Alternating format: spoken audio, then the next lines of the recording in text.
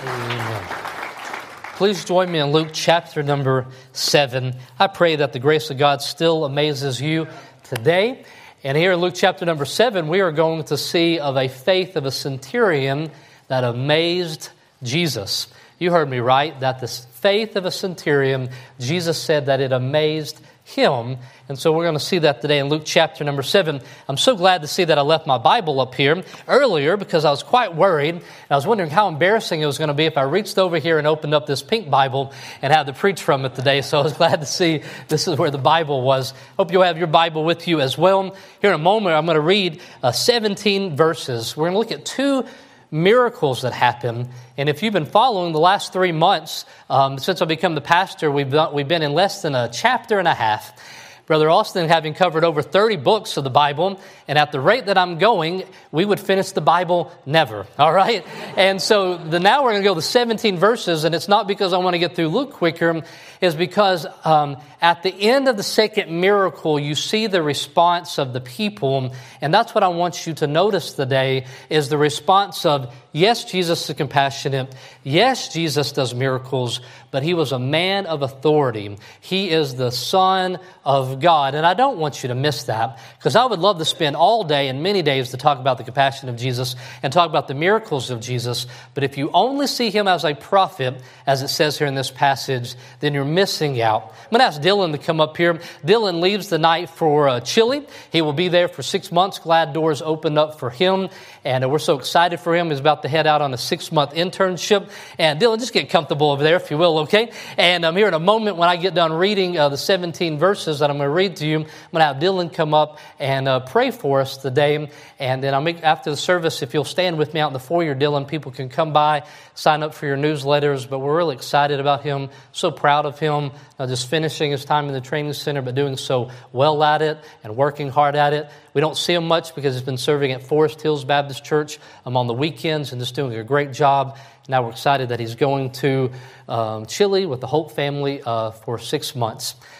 And along those lines, the day at 4 o'clock, men, this is my only announcement for the day. At 4 o'clock, we're going to have the men's training union. We're going to meet here in the auditorium before our 5 o'clock service. 5 o'clock, we have what we call Vision Fraternity for the men in here and a ladies' fellowship in the other room. But at 4 o'clock, we're going to meet. And I really want some of you older men to join us because I'm going to ask people like Dylan and Ben Cherry and then other young men that are in the training center or not in the training center to just tell us where they're at in their lives and how we can pray for them and help them. Because how many of you recognize it's hard to keep up with all the coming and going around here, all right? Is Dylan coming or going from Chile? It's hard to know. Well, this meeting will help us help you know some of that information. So here in Luke chapter number 7, in Luke 6, we learned about the authority that Jesus had, and he talked about the kingdom, but now we are going to see it. And in Luke, the telling of the two stories are designed to help us and his original readers appreciate more fully who Jesus is. Jesus going to Capernaum, Matthew chapter number 4, we learn that's where much of his ministry would happen, kind of as his hometown, where so many of his home base would have been. But Jesus not only speaks with authority in Luke chapter number 6, but today he is going to demonstrate it. And so, Dylan, we get a good picture. You look very comfortable. You did it like I said, okay? And today we are going to look at a story of Jesus, and we're going to see him better. And what we're praying for you, Dylan, is that when you go and you begin learning Spanish and wherever God takes you, you will use every word that you have, every part of your vocabulary to help people know and love Jesus better. In a world where people know a lot of things about Jesus, they're not seeing Jesus as he is. And I pray that through this passage today, all of us in here will see Jesus as he is. Luke chapter number 7, verses 1 through 17. And now when they had ended all his sayings, in the audience of the people, he entered into Capernaum, and a certain centurion's servant who was dear unto him was sick and ready to die. And when he heard of Jesus, he sent unto him the elders of the Jews. What a great statement, right? And when he heard of Jesus, he sent unto the elders of the Jews, beseeching him that he would come and heal his servant. And when they came to Jesus, they besought him instantly, saying that he was worthy for whom he should do this. For he loveth our nation and has built us a synagogue. Then Jesus went with them, And when he was now not far from the house, the centurion sent friends to him, saying unto him, Lord, trouble not thyself, for I am not worthy that thou shouldest enter under my roof. Wherefore neither thought I myself worthy to come unto thee, but say in a word, and my servant shall be healed. For I also am a man under set authority, having under me soldiers, and saying to one, Go, and he goeth, and to another, Come, and he cometh, and to my servant, Do this, and he doeth it. When Jesus heard these things, he marveled at him and turned him about. And he said unto the people that followed, I say unto you, I have not found so great faith, no, not in Israel. And they that were sent, returning to the house, found the servant whole that had been sick. And it came to pass the day after that he went into a city called Nain, and many of the disciples went with him, and much people. And now when he came nigh to the gate into the city, behold, there was a dead man carried out, the only son of his mother, and she was a widow. And much of the people of the city were with her.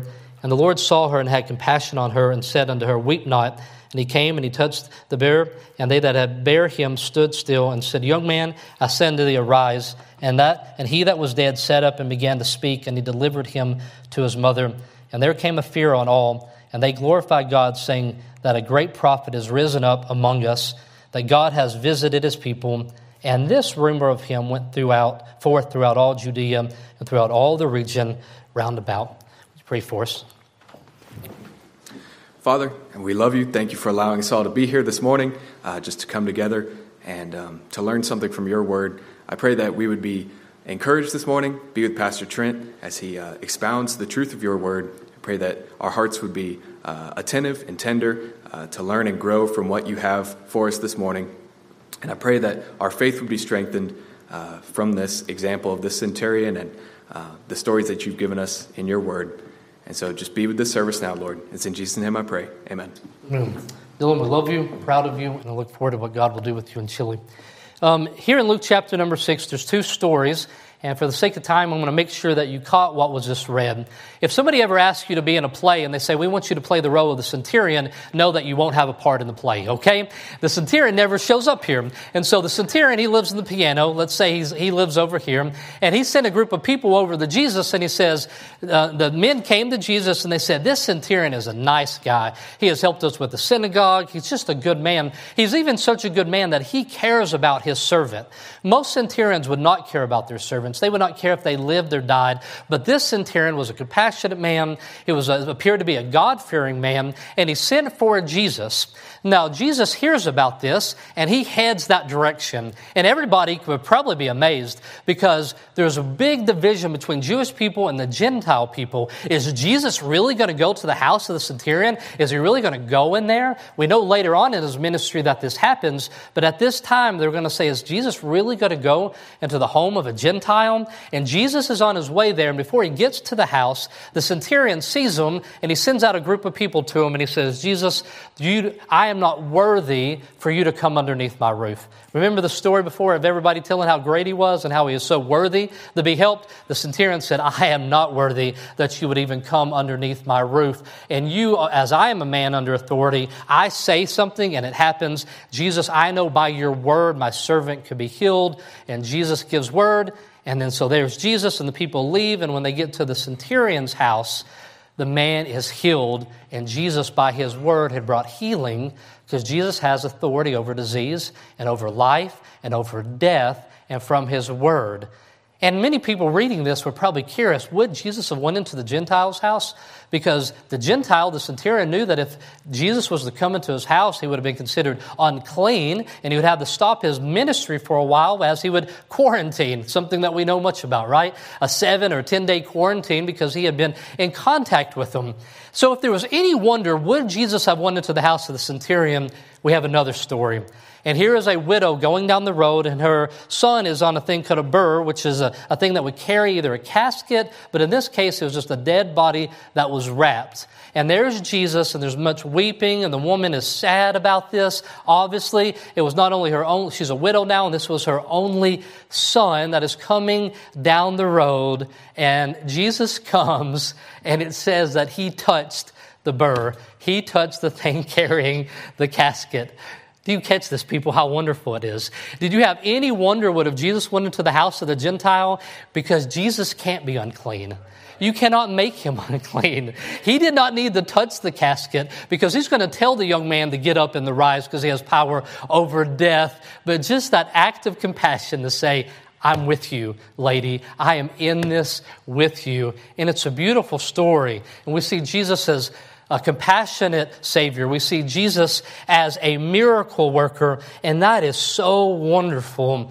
But we must see more, because it says in verse number 16, they were a great prophet that is risen among us, and God has visited his people. That's what was said. If we had sound effects and this whole drama was playing out, and a person stands up and they say, Jesus is a great prophet, all of us in the audience would say, oh no, you missed it. Not only has God visited, but that is God. Jesus is God. These people had an almost Jesus. They had an almost understanding of who he was. They saw that he was compassionate, that he was a miracle worker, but they missed who he was. Used to be thankful that I'm short on time because I would love to tell you a long time on this story here. And I've been waiting for college football to tell you this story. Many years ago, thanks to a friend, I got to spend 5 hours with the football coach of Clemson. At the time, it was Tommy Bowden. And so me and him on an airplane, I had done all my research about Clemson football. I don't know much about football. I know enough to be beating Andrew Pearson in fantasy football this week. But other than that, I don't know enough about football to have a conversation, especially with a college football coach. I was so nervous about it. I thought I knew who this guy was. You know what I found in a short time?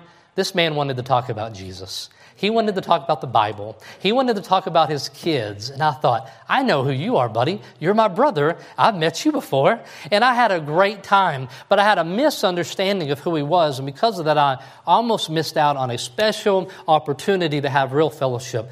These people, they know some things about Jesus. And they know some true things about Jesus.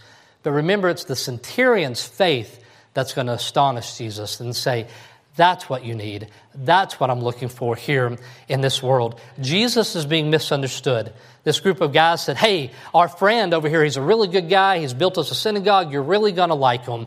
What they don't know about Jesus is not a respecter of person. He's going to show love and compassion as he did on the widow who could have given him nothing. They didn't think that Jesus would go into the home of a Gentile man, and we're going to find that he does more than that, that he would later on. Jesus needed to go, they're going to find out that Jesus didn't need to go to the home of the servant. The centurion knew that, but everybody else around him had not yet learned that. They're going to learn that Jesus is more than a prophet. He is the Son of God. And so I want you to know in here, Jesus is more compassionate than you can even imagine. He said, if you have seen the Father, you have seen me. We shouldn't have been surprised in the life of Christ that we'd see compassion. Psalm 86:15, but thou, O Lord, art a God full of compassion and gracious, long-suffering, plenteous in mercy and truth. God is full of compassion, has been and will be for all eternity. Lamentations 3:22. It is the Lord's mercies that we are not consumed because his compassions fail not. They are new every morning. Great is thy faithfulness. The first chance that we see God responding to the sin of man, he says that he is going to send the seed. His son is going to die, Genesis 3:15, for the sin of man. Jesus was compassionate because Jesus is God and is full of compassion. Not just empathy that says, I can relate with you, but compassion that says, I will get involved. I will suffer. I will leave. I will not just like the centurion send for help. I will come and I will be help. Jesus Christ is compassion defined. When he finds his friends weeping at the grave of Lazarus, he weeps with them, but he acts. Jesus healed large crowds, but he also healed individuals. So when he saw large crowds without a shepherd, he had compassion for them because they had false shepherds. The priests and the scribes were proud and they were corrupt, but he did not despise the common people or neglect them. Jesus was moved with compassion. D.L. Moody set out to study about the time that Jesus went to a funeral and what was words, and because that would make for a great funeral message, and he learned that every time Jesus went to a funeral, he broke it up, all right? He changed it completely because he overcame death, hell, and the grave. He had power over death. He has compassion with the centurion here, and it says, the centurion who is a loving and caring man, but when he heard of Jesus, a Jesus that cared about Gentiles, a Jesus who didn't care that he would be made physically unclean if he touched that casket, a Jesus that was willing to go into a house, a Jesus that would care about this man completely. Then a compassion upon a widow. And when the Lord saw her, he had compassion on her. She was a woman without hope, a woman that had lost her only son. He was moved with compassion. She had nothing to repay him. And he touched the casket even though he could be seen unclean. That small act of compassion. Compassion should be a distinctive mark of our lives. How can we say that the love of the Father is in us if it's not shown to our brother? 1 John 3:17. We were made in the image of God, but by the fall, it's often now that is not a distinctive mark of who we are. 1 John 4:20, for believers, if a man say, I love God, and hateth his brother, he is a liar. For he that loveth not his brother whom he has seen, how can he love God whom he hath not seen? The Bible is clear that compassion is an attribute of God, and it should be of God's people. It is an attribute that he has given to us. In this book that we gave the parents today, there's a quote, and it says, these gurus promise to teach you how to build self-esteem in your children. Have you noticed that no book promises to help produce children who esteem others? But there is a book. It's this book right here. It's the book that tells us about the life of Christ, where we teach our kids to esteem others and to show compassion. But compassion is going to require action, and we see it. When describing Jesus' ministry in Acts 10:38, it says he went about doing good. Proverbs 31:8-9, it says, open thy mouth for the dumb, and thy cause of all such are appointed unto destruction. Open thy mouth, judge righteously, and plead the cause of the poor and needy. There is no form of compassion in the Bible that says you can click a button. There's no form of compassion in the Bible that says you can merely just make a small, unsacrificial step and get involved. Compassion says, I will suffer with you. I will get involved, and I will act in this way. And we cannot speak of the compassion of Jesus without speaking of the actions of him willfully going to a cross and suffering in our place, whom God had set forth to be a propitiation through faith in his blood, to declare his righteousness for the remission of sins that are past. Whose sins? My sin and your sin. Jesus Christ is compassionate, but he's more than that. He's a miracle worker. Luke 7:10, he went into the house, and when they went there, should they have been surprised? No, but they probably were, that at his word they were healed. I don't know what it says when you try to do magic. Some of you would say abracadabra. Some of you would say bippity boppity boo. All right. Some of you might say kazam. Some of you might say ta-da. One person says, whoop, there it is. I said, Greg, who says whoop, there it is? He says, I would if I did miracles. I'm like, well, good thing you don't do miracles, Greg. All right. And so there's all this gibberish and nonsense that we see that are given in stories about a magic and a miracle that'll be done. It's gibberish, but you know that when Jesus does a miracle, he is bringing an emphasis to his word because he's not speaking gibberish. So he'll feed the 5,000 and then he'll preach a message on how he is the bread of life. He will raise a man that is lame, and then he will say, I can forgive sins. If you believe that he can now walk, you should also believe that I can forgive sins. When he raised Lazarus from the dead, he says, I have the resurrection and the life. He that believeth in me, though he were dead, he shall live. He calms the storm, he turns water into wine, he casts out demons in the swine. And after he does this, people say, what manner of man is this, that even the wind and sea obey? The miracles always have a purpose, and this is it. John 3:2.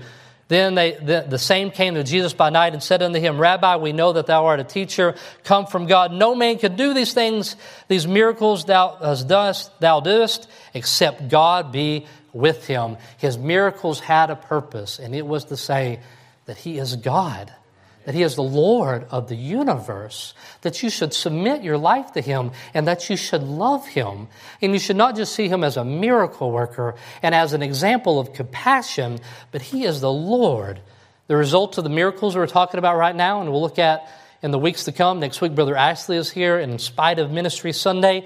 But in Luke chapter number 7, 18 and 19, and when the disciples of John showed him all these things, when they told them all about the miracles that were done, verse 19, and John calling unto him 2 of his disciples sent them to Jesus, saying, Art thou he that should come, or look we for another? He was making the case that he is God, that he is the Lord of the universe. And at the beginning of his ministry, he confounds his disciples by leaving a town in which many people were seeking miracles. He says in Mark 1:38, and he said unto them, let us go into the next towns, that I may preach there also, for therefore came I forth. They said, hey, we need more miracles. People want more miracles. He says, let's go to the next town. But it's because I came to preach the gospel. I'm letting people know who I am. Several Easters ago, my daughter and niece were having a conversation about miracles, and I wrote it down. It pops up every now and then, and it reminds me. And my niece, she said, Jesus did not come to earth just to do miracles. He came here to go to the cross, but healing people is what Jesus would do on his way there. Jesus was so full of compassion that when he ran into a widow whose son had died, he brought healing to her. He was so filled with compassion that when he heard about the centurion servant, he says, I'm on the way to the cross, and I want people to know that I am the Lord, and he brought healing. But many people recognized the compassion of Jesus and his ability to do miracles, but unlike the centurion, they did not recognize his authority. In any crowd in Luke chapter number 7 or in the Bible, or any crowd in the world, even in the one that we would have today, there are going to be people that have differing views about Jesus. And to know that he is an example of compassion and that he is a miracle worker, he wants you to know more. He wants you to know that he is the Lord of the universe. John 7:9, and when Jesus heard these things, he marveled at him, and he turned him about and said unto the people that followed, I say unto you, I have not found so great a faith, no, not even in Israel. And what was the faith? It was that the centurion said, at his word my servant can be healed. That Jesus has authority. That he is not just a prophet. He's not just a miracle worker. But God is among us. God is here. And it says that Jesus marveled at this. He had marveled because of they had marveled because of the belief. One other time up to this time, it said that Jesus had marveled. And what was he marveling at?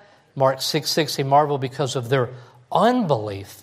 He was saying, how can you not know? After seeing all these things, how can you not know that I'm the Lord of the universe? How can you not know? And he marveled at their unbelief, because here in the centurion, faith creates a humility as we recognize the authority of Jesus.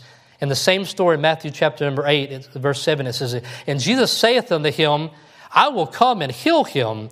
And the centurion answered and said, Lord, I am not worthy that thou shouldest come under my roof, but speak the word only, and my servant shall be healed. Just speak the word. It's a humility. Faith will always demonstrate itself in humility, the recognition of the uniqueness of God's power and our unworthiness before it, while trusting that he loves and cares for us. See, others haven't yet recognized it. No, not others in Israel. They walked with Jesus, but they did not recognize his authority over all. They could only see him as a good man. But the centurion saw through eyes of faith what the others did not see. Everybody spoke so highly of the centurion. He had built a synagogue. He has at least 100 guys that serve underneath him. He cares about his servant. But when he came to Jesus, he says, I am not worthy that you would even come into my house. Because faith will bring a humility about you where you say, I am a sinner and I am not worthy. And Jesus, you are holy and I need you to forgive me of my sins. If you have never come to that place in your life where you realize you are not worthy and that you are a sinner and you are in need of forgiveness and that only he was good and only he is perfect, then you have never seen the Jesus of the Bible. And you will not spend eternity with the Jesus of the Bible because you saw an almost Jesus. Remember at the end of the chapter where it says this rumor continued and it went throughout the land? Well, that rumor goes throughout the Bible. And Peter, when they said, who the men say that I am? It says, some people say that you're Elijah. Some people say that you're this. The rumor was going strong then. That rumor is raging today about Jesus. And it says he's a good man and he's a good example and he's an example for morality in your life. And if you'll live more like Jesus, then you get to go to heaven. But that's not what saving faith is. That's not the type of faith the centurion had. The centurion said, I am a sinner and you are a Savior. And I submit to you and you are the Lord of the universe. The centurion saw through eyes of faith what others did not see. 1 Peter 3:22, who is gone into heaven is on the right hand of God, angels and authorities and powers being made subject unto him. The centurion that day saw what others did not see, that Jesus had all authority over all things. They didn't recognize it. My kids have asked that I stop using them for so many sermon illustrations, so I had to dig a little deeper this week, okay? I want to read to you a story. It says, I heard years ago about General Wainwright. Wainwright was one of our great American generals who was taken captive by the Japanese in World War II and held in a Japanese prison camp. And the Japanese soldiers loved to abuse him and to ridicule him and to taunt him and to humiliate him because they knew that he was a great American general, and now they had authority over him, and he had been taken captive. But one day there came a little airplane and landed on that island where General Wainwright was held prisoner. And there went an envoy in and delivered a message, and it was said that the war was over and the Allies had won and that all of Japan had been defeated and that Japan had surrendered and that the base was now under control of the United States of America, and all the prisoners of war were now free men. As that general was walking across that base, word had not got out to all of the men that had been keeping him hostage for all that time. And as he walked up to this little campfire, one of the men brought back his hand because he was going to hit General Wainwright. And he stood up with his shoulders and he said, have you not heard? I am now the man with authority upon this base. I am now in charge. The authority had changed. Some people had recognized it, and other people had not recognized it. They thought they were in control, but that was not the case anymore. This centurion says, I may have 100 people under me, and I may be a good man, but you are the Lord of the universe. You are the God of heaven. I'm going to submit my life to your authority. The Bible describes those of us who believe, those of us who are able to see by faith Jesus' authority in our lives, Ephesians 1:19 through 22. And what is this exceeding greatness of the power to us, Lord, who believe, according to the working of his mighty power, which he wrought in Christ when he raised him from the dead and set him on his own right hand in heavenly places, far above all principality and power and might and dominion and to every name that is named only in this world, but also that which is to come, and has put all things under his feet and gave to him to be head over all things to the church. Jesus Christ is the judge, ruler, and Lord of this universe. And faith is the determining factor in your eternal destiny. Not do you recognize that Jesus was compassionate, not do you know that he did miracles, but do you recognize his authority. Luke chapter number 6, verse 20, it says, and he lifted up his eyes on his disciples and said, blessed be ye poor, for yours is the kingdom of God. That humility that comes when you recognize his authority. Remember our centurion? Remember how he didn't believe that he was worthy for Jesus to come into his house? Do you know that centurion and I we have received a dinner invitation? Let me read it to you in Revelation chapter number 19, verse 9. And he saith unto me, right, blessed are they which are called unto the marriage supper of the Lamb. And he saith unto me, these are the true sayings of God. This man who came broken and said, Jesus, I do not belong. I am not worthy for you to even come into my house. The Lord of the universe says, I'm going to set a dinner table out, and all of you that are broken and poor and unworthy, you're going to get to sit down with me and sup and eat with me. Isn't that incredible? And you can have that invitation today. But it doesn't come because you think Jesus is a good man. It doesn't come because you even recognize that he done miracles. It doesn't come because you think he's a prophet. But it comes because you recognize that he has authority and he has claim upon your life. Not only those who recognize Jesus as a compassionate prophet that did miracles, even the demons recognize that. Not of a person of a certain ethical or social class, because these two people in the story were not of the same one, but those that would recognize his authority, and that when they say that God has visited his people, they're saying that God has visited his people. God has been among us. You know, we live in a day of lawlessness and diminishing love for one another. Matthew 24:12, and because iniquity shall abound, and the love of many shall wax cold. Here's the lie that's told to our teenagers, and it's also told to you. Tell us from freedom from authority would create a world of love. We don't need any authority, we just need to be love. There is no love without authority. The world would have us fall in love with the thoughts of autonomy and no authority in our life, and that's not just the lie of our teenagers. A life of faith, a life where you have the faith of the centurion, is a life that recognizes spiritual authority in Jesus Christ. Psalm 119:54, thy statutes have been my songs in the house of my pilgrimage.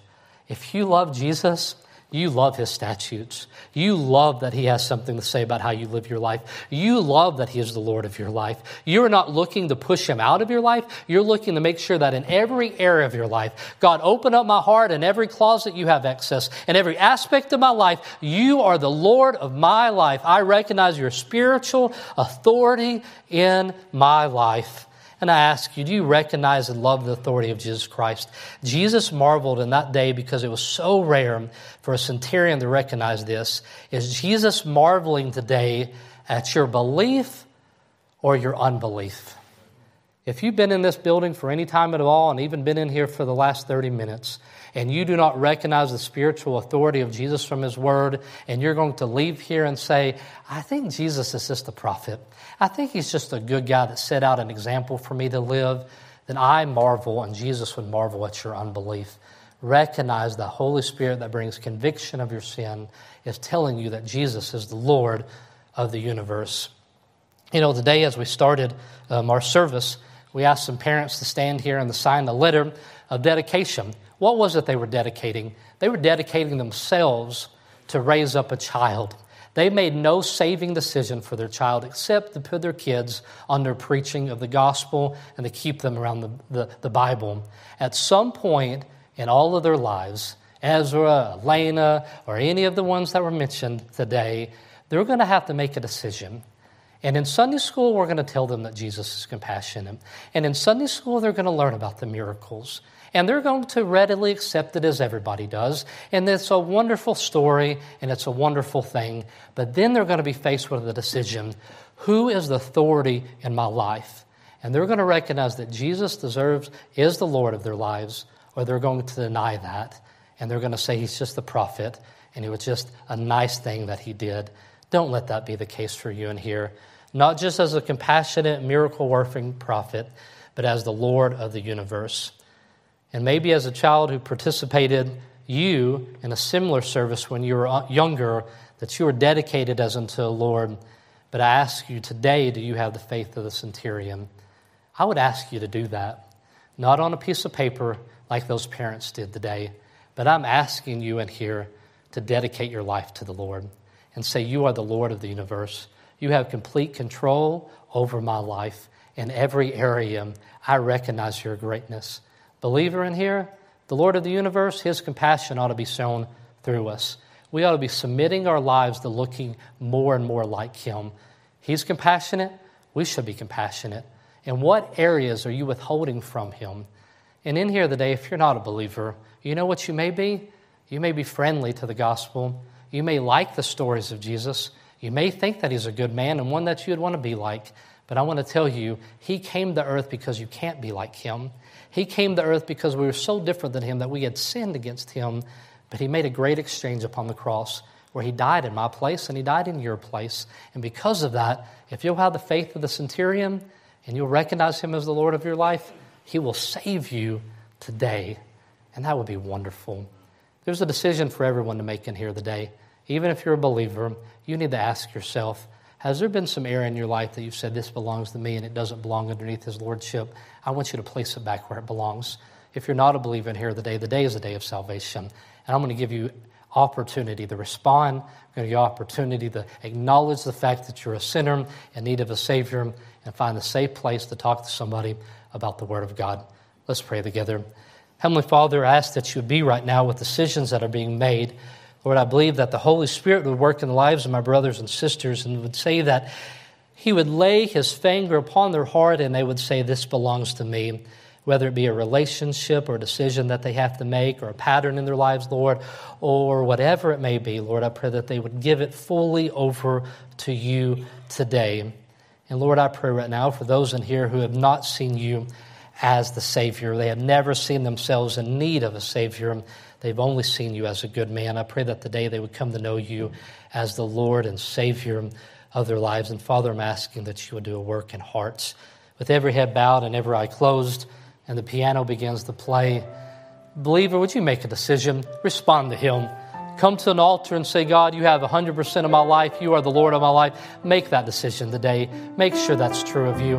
Unbeliever in here, I'm pleading with you.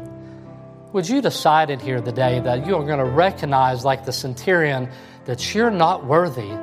You may be compassionate like the centurion. You may be a person who loves, that honors and thinks that God is good and that all these things are nice, but you've never humbled yourself and said you were not worthy of Him and that it received salvation. And the biggest hindrance to you today would be simply pride in your heart. So what I'm going to ask you, if that's your story in here today and you do not know Jesus Christ as your Savior, I'm going to ask you that you would look to me and I'll give you some instructions here so that you could go to another room and hear the gospel message of Jesus Christ. It's been my prayer that no one in here today would leave without knowing Jesus Christ as their Lord and Savior. Father, as we continue in prayer, would you do the work that only you can do in the life of your believers?